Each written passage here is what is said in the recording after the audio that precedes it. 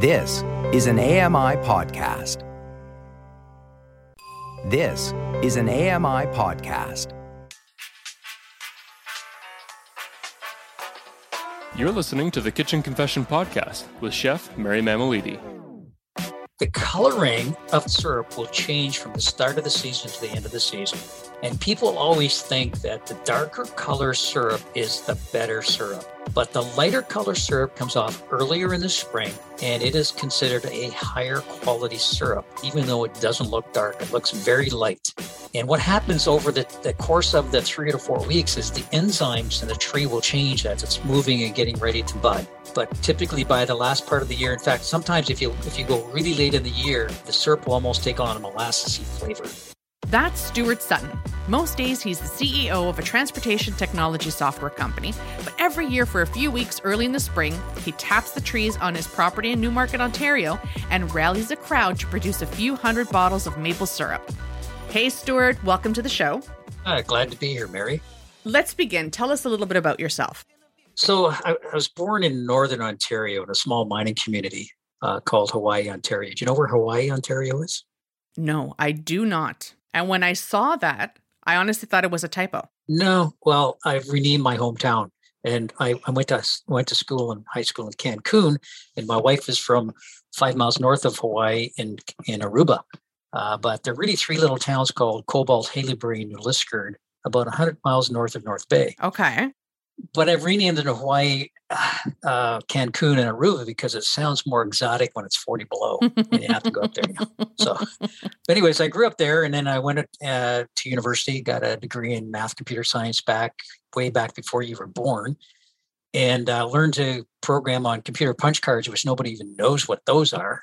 And then I worked in several industries, went back and got an MBA, and started working in the transportation industry in 95. Then started my first business in 2001, sold it to a company out of California in 2011, ran it for a few more years, and started this last one back in 2015, been running it for about 7 years.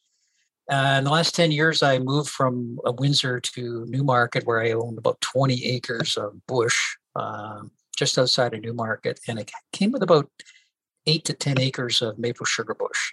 And it also came with a lot of the equipment to make maple syrup. So that's kind of a hobby I've been doing for the past 10 years since I moved to this property. We call this property, by the way, Serendipity Forest, because I asked my wife and daughter what we should call it. We got to give everything a name. Everything in our property has a name. And they thought, well, Serendipity was a nice name because it was kind of it's kind of a surprise, an unexpected or pleasant surprise. I think that's what the definition of serendipity means. And it's kind of an unexpected surprise because whenever anybody comes to this place, we're just outside of Newmarket, and they can't believe that there's a place like this so close to the city. In fact, we're about 3 kilometers away from a Costco, and it's 5 kilometers to my rural mailbox. So I'm closer to a Costco than my mailbox. I mean, you're talking to someone who lives in the heart of downtown Toronto. It sounds amazing, and it does sound so serene. It is. It's very quiet. When COVID hit, it gave us our own little bubble, and we could go off property maybe once a week to get our groceries and such. But we don't have to go very far to get the basics of life. And of course, we have our own vegetable garden. I built a root cellar. We call it Helm's Deep to store our vegetables, and so it's kind of nice. We kind of have our own little place. That sounds amazing. I have my little vegetable garden here, but it is little. When I say little, it's little. But I make use of whatever land and space that I have. Is this why you decided to get into the maple syrup business? Well, I'll tell you what happened was my youngest sister owns the acreage next to us, and she kept bothering us to move to Newmarket. And when I sold my last company, this property came open, and so we bought it, and then it just came with the equipment. So we started doing it just because it was here. And did you know anything about it? Nothing. In fact, the fellow that I guess call him the grandfather that did the maple syrup on the property before us, he kind of showed me the ropes. His name is Harold Meeson, and he's 93 now. He came a couple of days ago. He's getting feeble now, but he was the one who showed us how to do it. And we've continued to enhance the process over the last 10 years. When he did it completely outside. And we did that the first year. It was outside and it was snowing and raining and working in the mud. And so I built a kind of a sugar shack, and we've been producing it in the sugar shack ever since. I've got a game for you. Are you up for it? Sure. Okay, fill in the blanks. Blank is how I temporarily escape. Playing solitaire. I want to try blank. Scuba diving. Blank is my love language. Silence. I know you don't want to hear that.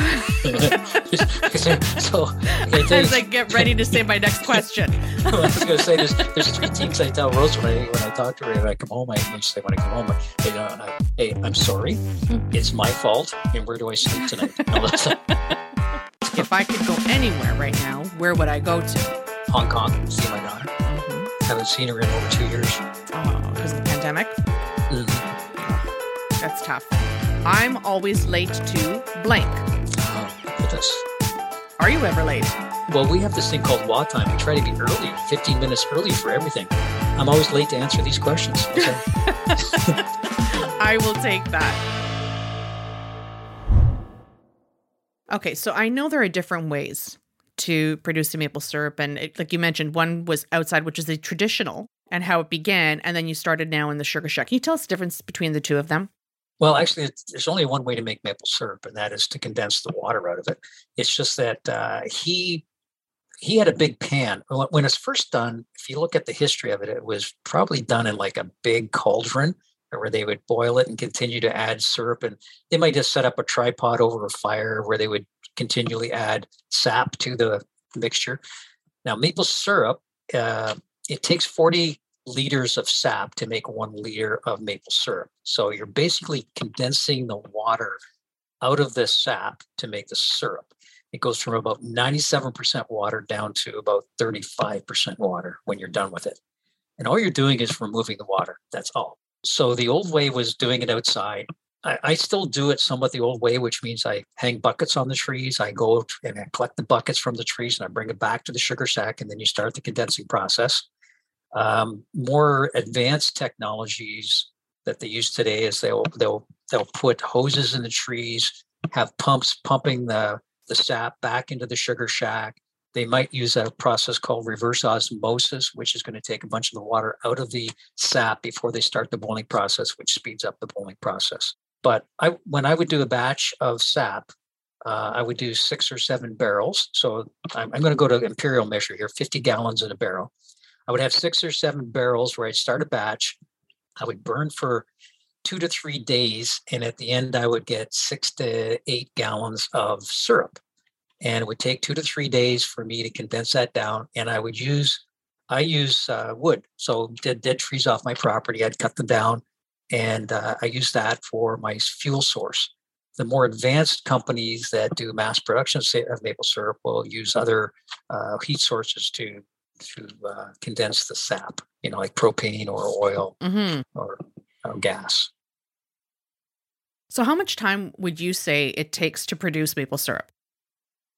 So there's 3 main things you do to make maple syrup. First thing is putting everything out on the trees. So that's hanging all the buckets, all the spouts, all the hoses. And when I say hoses, we would put a bucket on. And depending on the size of the tree, you might put a hose or 2 to run into the bucket. So you cannot cap a maple syrup tree, by the way, until it's at least 12 inches in diameter, which is about 30 centimeters. And that means the tree's about 40 years old. So you got to have a mature tree, mature forest before you can even start this process. Okay. So the big job number 1 is to get all the taps out. So we put out roughly 220 trees we tap, and in total about 600 taps. And I usually set up a day, and I get some friends that will come in, and we have some drills and hammers and such, and we just go out and we spend the whole day tapping. So that's the first big job. Second big job is collecting and condensing. So that lasts roughly 3 to 4 weeks in the spring.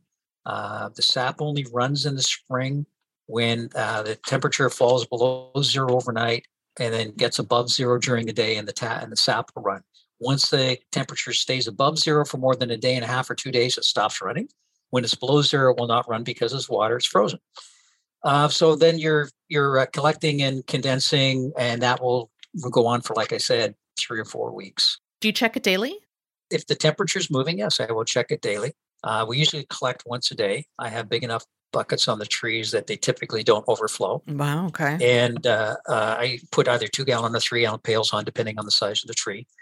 If they are going to overflow, well, sometimes we'll just go out and pick up some of the bigger trees, taps, and bring them back. But usually I send an email out to my broadcast email to my group of people and go, hey, we're going to collect tonight at 5:00. And, some will say, okay, I can make it tonight or I can't. And then they show up. I have ATVs, and I've got boxes set up on the ATVs, and I have 5-gallon pails with screw lids that I've set up. And I have people go out and they take buckets. They start collecting off the trees because I'm on a hilly property. It's not like flat. And they start collecting off the trees and bring it up to the trails, and the ATVs come along, pick it up, bring it back to the sugar shack, dump it into barrels, and I store it in barrels. So far this year, I've collected 36 barrels of sap. Last year, I collected 54 barrels of sap before I stopped collecting. And then when it's all done, the next big job is to take everything down and clean it up. And that can take 3 days of work with multiple people to help you clean and wash all the buckets, all the barrels, all the equipment, all the hoses, all the fittings, wash it all up and put it away. And then one other big job, I said there were 3, there's 4 big jobs. And that next big job is to get the wood for the next year. So then I'll spend the next 3 to 4 weeks collecting dead trees, cutting them up, splitting them, hauling them, stacking them, getting it ready for the next year. And the harvest season it's a short season. It is, yes. Spring, because that's when the sap is running. It's going to nurture the tree to get it ready for the next year. It's got the sugar. So how every plant works is that it's taking energy from the sun through photosynthesis, creating sugar, storing that sugar in the plant, either in the plant or in the roots of the plant. And then in the spring, it's going to use that stored sugar to help nurture the tree to get the next generation going. Okay. And every plant generates this. People say, well, can I tap other trees? You can, but the sugar maple is the one that has the highest concentration of sugar in its sap. There's 5 different varieties of maple. The sugar maple is the one with the highest concentration of sugar. Some people will make syrup out of a birch tree, for example. So a sugar maple tree will take 40 liters of sap to make 1 liter of syrup. A birch tree will be 80 liters of sap to make 1 liter of syrup.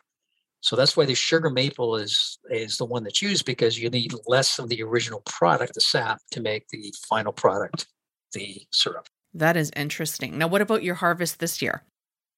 So far this year, it's been a late spring, and people ask me when I ask them if they want to come and help, I say, yeah. They say, well, I'll come and help on the weekend. Well, so far this year, nothing has happened on the weekend because Mother Nature dictates when things will happen based on the rise and fall of temperature. So this year has been a late spring. We've had a lot of work during the week where we collect during the week, and we've produced 222 liters so far this spring. And I figure I've got about another week to week and a half before it'll be done. So I'm thinking I'm going to be around 300 liters this year. And is this a record for you, or is this? No, last year I did 320. I might do that again this year. That last year was phenomenal. And basically, I go until I run out of wood. Mm-hmm. And last year, the last day we collected, I filled up 10 barrels and I had extra stuff left over. The last day we had like a Sapageddon day where it just went nuts. It froze to like -4 overnight. It went to +12 with sun. And the trees just went nuts producing sap. And we ended up having to throw some away because I just couldn't condense it and I ran out of wood. I'm Mary Mammoliti, and you're listening to the Kitchen Confession Podcast. Today, I'm talking with Stuart Sutton, entrepreneur and sugar maker. So let's talk about the process of actually making maple syrup. Yes, please. Water boils. I'm going to use the Fahrenheit scale because this has always been done in Fahrenheit, not Celsius. Okay, so water boils at 212 Fahrenheit, but it doesn't always boil at 212. Do you know why? No. The boiling point of water is dependent on air pressure. So the higher the air pressure, the lower air pressure will change the boiling point of water. So just like, you have a pressure cooker, a pressure cooker will let you boil water faster because it's under pressure. Okay. So every day the boiling point of water changes. Maple syrup boils at 7.2 degrees above the boiling point of water. So every day I would calibrate my thermometer to what is the boiling point of water today. So it could be 210, could be 211, could be 212, maybe sometimes 213, but we're close to sea level. So that's the other thing. Air pressure is different, sea level versus up in the mountains. Right. You have lower air pressure, so you have different boiling points. So we're pretty close to sea level here around Toronto area. I think we're like 300 or 400 feet above sea level. So it's pretty close to, it'd be anywhere from 210 to 212. So then when I have my thermometer says, hey, if this is where boiling point of water is, there's another line on my thermometer says this is where it will be syrup. So I put that into the boiling pan, and when it gets close to 219, let's say it's 212 today, then 219 would be the boiling point of syrup. I would then pull that syrup off, and I would finish it by taking it in, putting it into a separate pot, and make sure I get it right up to that line. And then from there, I would filter it again, and then I would bottle it. And usually by then it's also pasteurized because you've boiled it, well above 212 by that time. So it's quite a process from taking it from out of the tree into the barrels, into the holding tank, through the various boiling processes, up to the right temperature, filtering it a couple of times, and then putting it in a bottle. And that's a lot. And then you get to enjoy it. That's right. And then you get to enjoy it. People come to help, I give them a couple liters of syrup to help out, which they enjoy. But they like kind of like coming to it, and they just are amazed at how much sap comes out of a tree. They're amazed at the whole process. In the Sugar Shack, I've got a wall, and every year, whoever comes and helps gets to sign their name on the wall. And I've got people that come back every year because sometimes I think they just want to put their name on the wall. But but they'll come and help out, and it doesn't take that long. We get enough people out. We can pick up 200 trees and 4 or 5 barrels of sap in about 45 minutes with the ATVs running and all. You mentioned the Sugar Shack a few times. What exactly happens in the Sugar Shack, the actual Sugar Shack? Yeah, the Sugar Shack, it's pretty a boring job. Okay. Because by that time the sap's been collected. I have a sump pump that puts it up into a holding tank, and I have to fill that up every couple of hours or so. I put another tank in there, and then all you're doing is you're putting wood in the stove. And when the temperature gets high enough, you're drawing off some of the syrup. So when I'm doing burning or boiling it or cooking, whatever you want to call it, I work from home. So I'll go to my office, and every 20, 30 minutes, I'll go put some more wood on. And then I'll just watch the temperature of this syrup. And if it's getting high enough, then I'll draw some off. And then at the end of the day, I'll go into the woodshed where I do the finishing, and I'll take whatever I've drawn off and make sure I take it up to 219 and then bring it into the house and bottle it. And that's a great way to get your steps in. I'm just saying. Well, so it's a great Fitbit ad. It is, but if you get stuck in a meeting, the fire goes out, because the last thing you want to do is what's called lose the boil. Because once you get the thing boiling, you want to keep it boiling. And when you lose the boil, then it's going to take more energy to get it boiling again. Oh, that is another question. So if you do lose the boil, is it that's it? It's done. You've just basically lost that batch, or no. You just keep going. You just have to start boiling it up. If you keep boiling it, you're not really it's not going to hurt anything. And even stuff like there'll be stuff that will float in, like you'll get some, when you open the door to throw some wood in, there might be a couple ashes come out and get into the sap, but that'll all get filtered out. It's a cooking process. Right. And does the cooking process, does it impact the coloring of the syrup? So that's a good question. The coloring is when the color of syrup will change from the start of the season to the end of the season. And people always think that the darker color syrup is the better syrup. But the lighter color syrup comes off earlier in the spring, and it is considered a higher quality syrup, even though it doesn't look dark. It looks very light. And what happens over the course of the 3 to 4 weeks is the enzymes in the tree will change as it's moving and getting ready to bud. And something else must come out of the tree, because over the course of the season, the syrup does get darker. Okay. This year I haven't seen that much of a change yet. Again, it's been a later year, but typically by the last part of the year, in fact, sometimes if you go really late in the year, the syrup will almost take on a molassesy flavor, and it gets darker. This all sounds so good to me, because I absolutely love maple syrup. To me, I could use it in salad dressings, everything. on top of fish. It's fantastic. It's so versatile. But how do you enjoy your maple syrup? Well, the traditional stuff is fine, on your pancakes, but I really like it with a little bit of vanilla ice cream. You asked me vanilla or chocolate, right? Vanilla ice cream and some walnuts and maple syrup, and it is absolutely great. It's great for a dessert. Like, it's a simple dessert when you have people over. You have some maple. You have. I put the ice cream in the middle of the table. I put the maple syrup dispenser there and some walnuts, and I say, go at it, and it's amazing. Oh, I would ask for the biggest bowl if I were there. Because that is everything that I love. So we're going to do a game called This or That. Chocolate or vanilla? Vanilla. Coffee or tea? Coffee. But my bad. Tea. Or do you do both? I do both. I learned to drink tea early on up in Northern Ontario, fishing and hunting when I was young. Mm-hmm. So I always drank everything black. No sugar. Mm-hmm. Everything was black because you didn't want to pack anything into the bush. Ah, okay. I actually don't use sugar in my coffee either, but I do treat myself and I use maple syrup in my coffee, which is really nice, or maple butter. Cinnamon buns or pumpkin loaf? Oh, that's a tough one.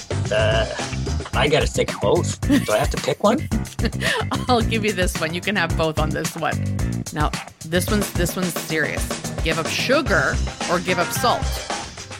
Give up sugar. I don't eat sugar. I use maple syrup, remember? Yes, exactly. Okay. I should have known that one. And I cannot let you leave without asking, what is your kitchen confession? Will you share one with us? Yeah, well, it's maple syrup related. So when, you got to heat the maple syrup up before you bottle it, and take it up to at least 180 before you bottle it. So what happens, I will, when I filter the syrup that comes out of the pan, there's usually some stuff that's left over. It's still filtering, and I let it drip for a day or so to make sure I get it all out. And I'll end up with maybe 4 or 5 cups of syrup that I've got to finish bottling. So I'll put it on the stove, heat it up, and then bottle it. And in the kitchen, that's usually the only thing I ever do in the kitchen for bottling. Is just the last little dregs of whatever's come out of the filter. So I put it on, and I went back into my office, and I'm starting to work away. And Rose comes in and goes, "What's that smell?" I go, "Oh my God." And I run it out, and you know what sugar is when it boils over. Yep. It was all over the stove. Oh no. And yeah, and the smell of burnt syrup all over. Ours is a glass top stove. Oh no. And it went over the counter and down into the drawers and onto the floor. Oh my gosh. It was a mess to clean up. And it was only for the sake of a couple of cups of maple syrup that I was going to can. So, it took us 3 hours to clean up that mess because they got into everything. Oh my gosh. And you probably were cleaning that up for days to come for sure. Yeah. So there's a couple things Rose doesn't let me do in the kitchen anymore. That is, boil maple syrup without me being tethered to the stove or use my chainsaw, one of the two. Oh, thank you so much for sharing that. Thank you so much for joining us today. It was a lot of fun. I've learned so much. It's great talking to you, Mary. It's that time. We've reached the end of another show. Did we get your stomach growling? Head over to kitchenconfession.com for more recipes and foodie finds. Plus, you can check out ami.ca/kitchen confession for all the latest on the podcast. Be sure to leave a rating and review so we can keep bringing you more episodes you'll love. Our producer and editor is Matt Agnew, and I'm your host, Mary Mammoliti. Thanks for listening. This was an AMI podcast. For more accessible media, visit ami.ca.